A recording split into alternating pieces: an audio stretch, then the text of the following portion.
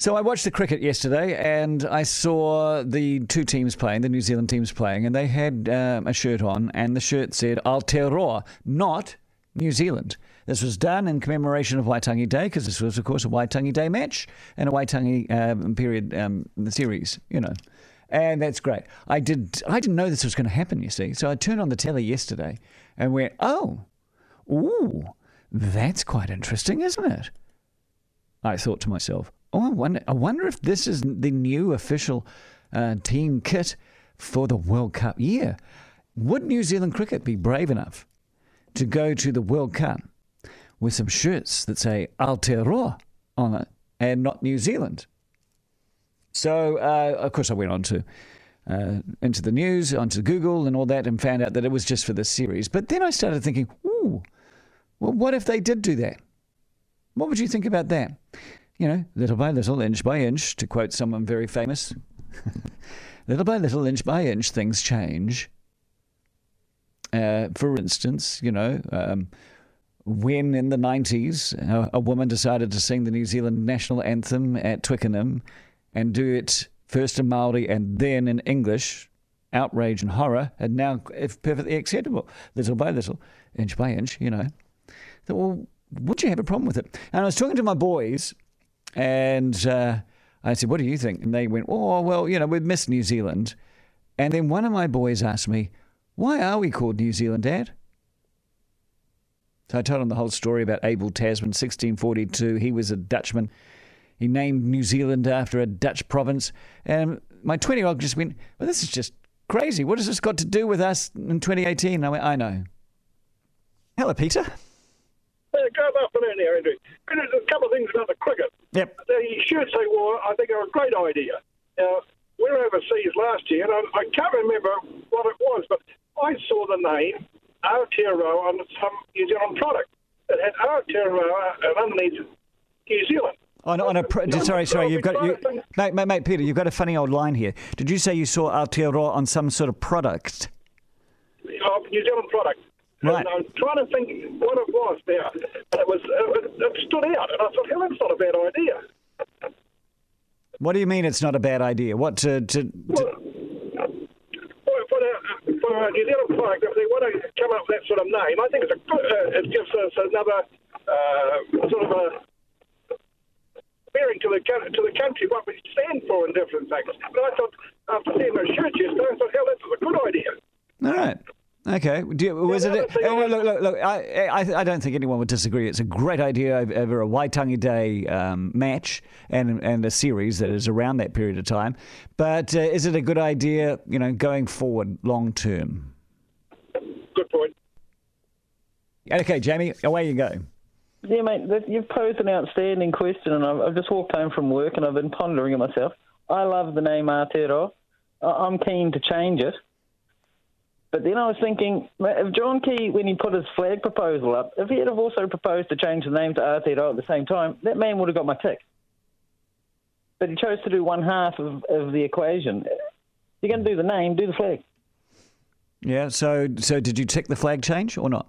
No, I couldn't stand the options. But because you're tied to that flag. Well, I was tied because my grandfather fought wars and the Union Jack and the stuff. But if we were to go to the extent of changing our name, I think I'd go to the extent of changing the flag along with it, mate. Well, that's a given. You'd have to, wouldn't you? Yeah, of course you would. Because we already have, like the continent, the new continent we've discovered, Zealandia, which we sit on. That's still giving you ties to the Dutch who named New Zealand. But Aotearoa is just such a more powerful name. It's our independent name, We no longer teach Captain Cook discovered New Zealand. We say he's the first European to step foot on New Zealand. We no longer say he discovered New Zealand. So history is changing all the time. Yeah. Yeah, I think that'd be a great time to change our name. Give us a new branding, identity. Brilliant. I mean, isn't Māori our official language? Well, yeah, you asked a lot of good questions there, Jamie, but it is one of our official languages, but English is also. The foreigners come to New Zealand to see white people. My boys didn't know about Abel Tasman.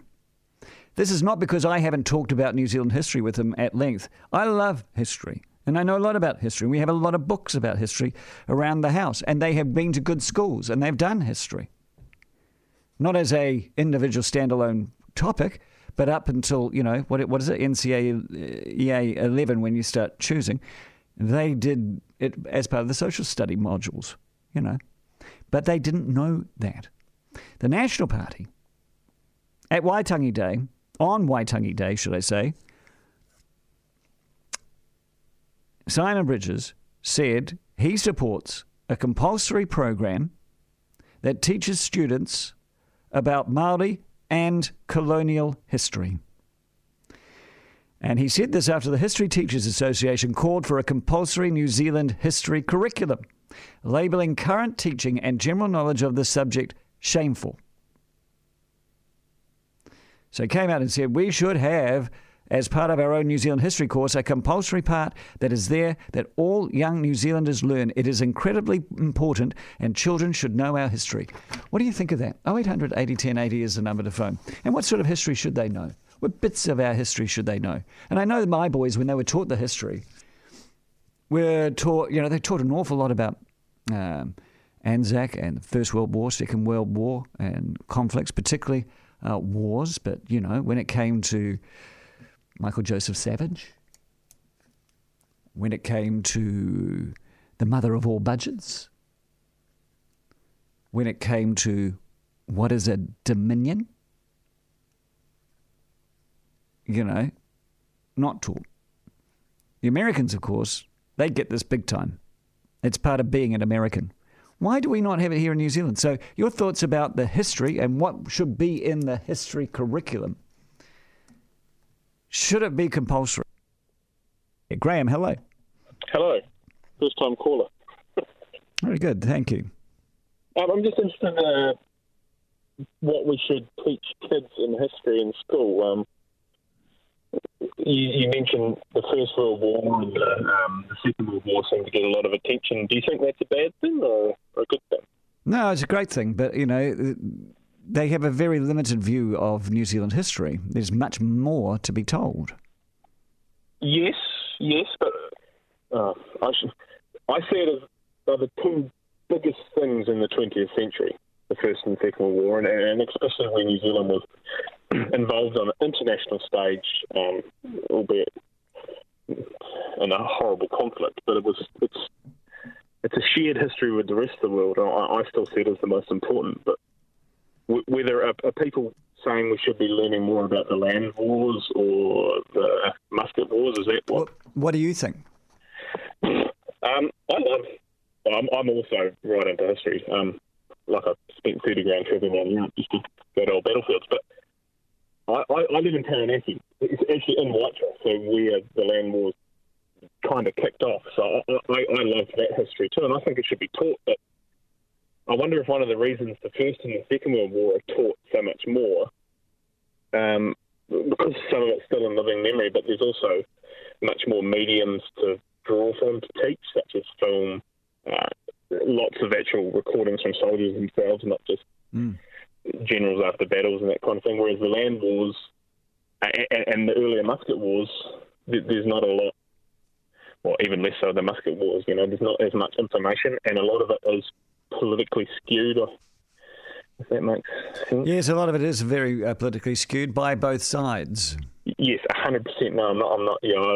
I try and it's not always easy, but form an unbiased view on history. Yeah. That's why I like to read the soldiers' tales rather than the official. That's true. Yeah, that's true. But at the same time, if you're driving State Highway 1 and you go past Rangariri and you say to somebody, "What's important about this place?" I bet you 9 times out of 10, no one will know. Yeah, exactly. So we didn't learn a lot about it, and then even in the First and Second World Wars and social studies, and that we didn't learn a lot. But then again, it's hard to teach especially young males, to sit in a classroom drearing on about Adolf Hitler did this. All right, so Graham, if we have, here's the big thing. If we have the compulsory New Zealand history curriculum, there are people concerned that what would be taught would not be impartial, that it would become propaganda. Do you have that concern? I would have that same concern. Okay. Yeah, I would.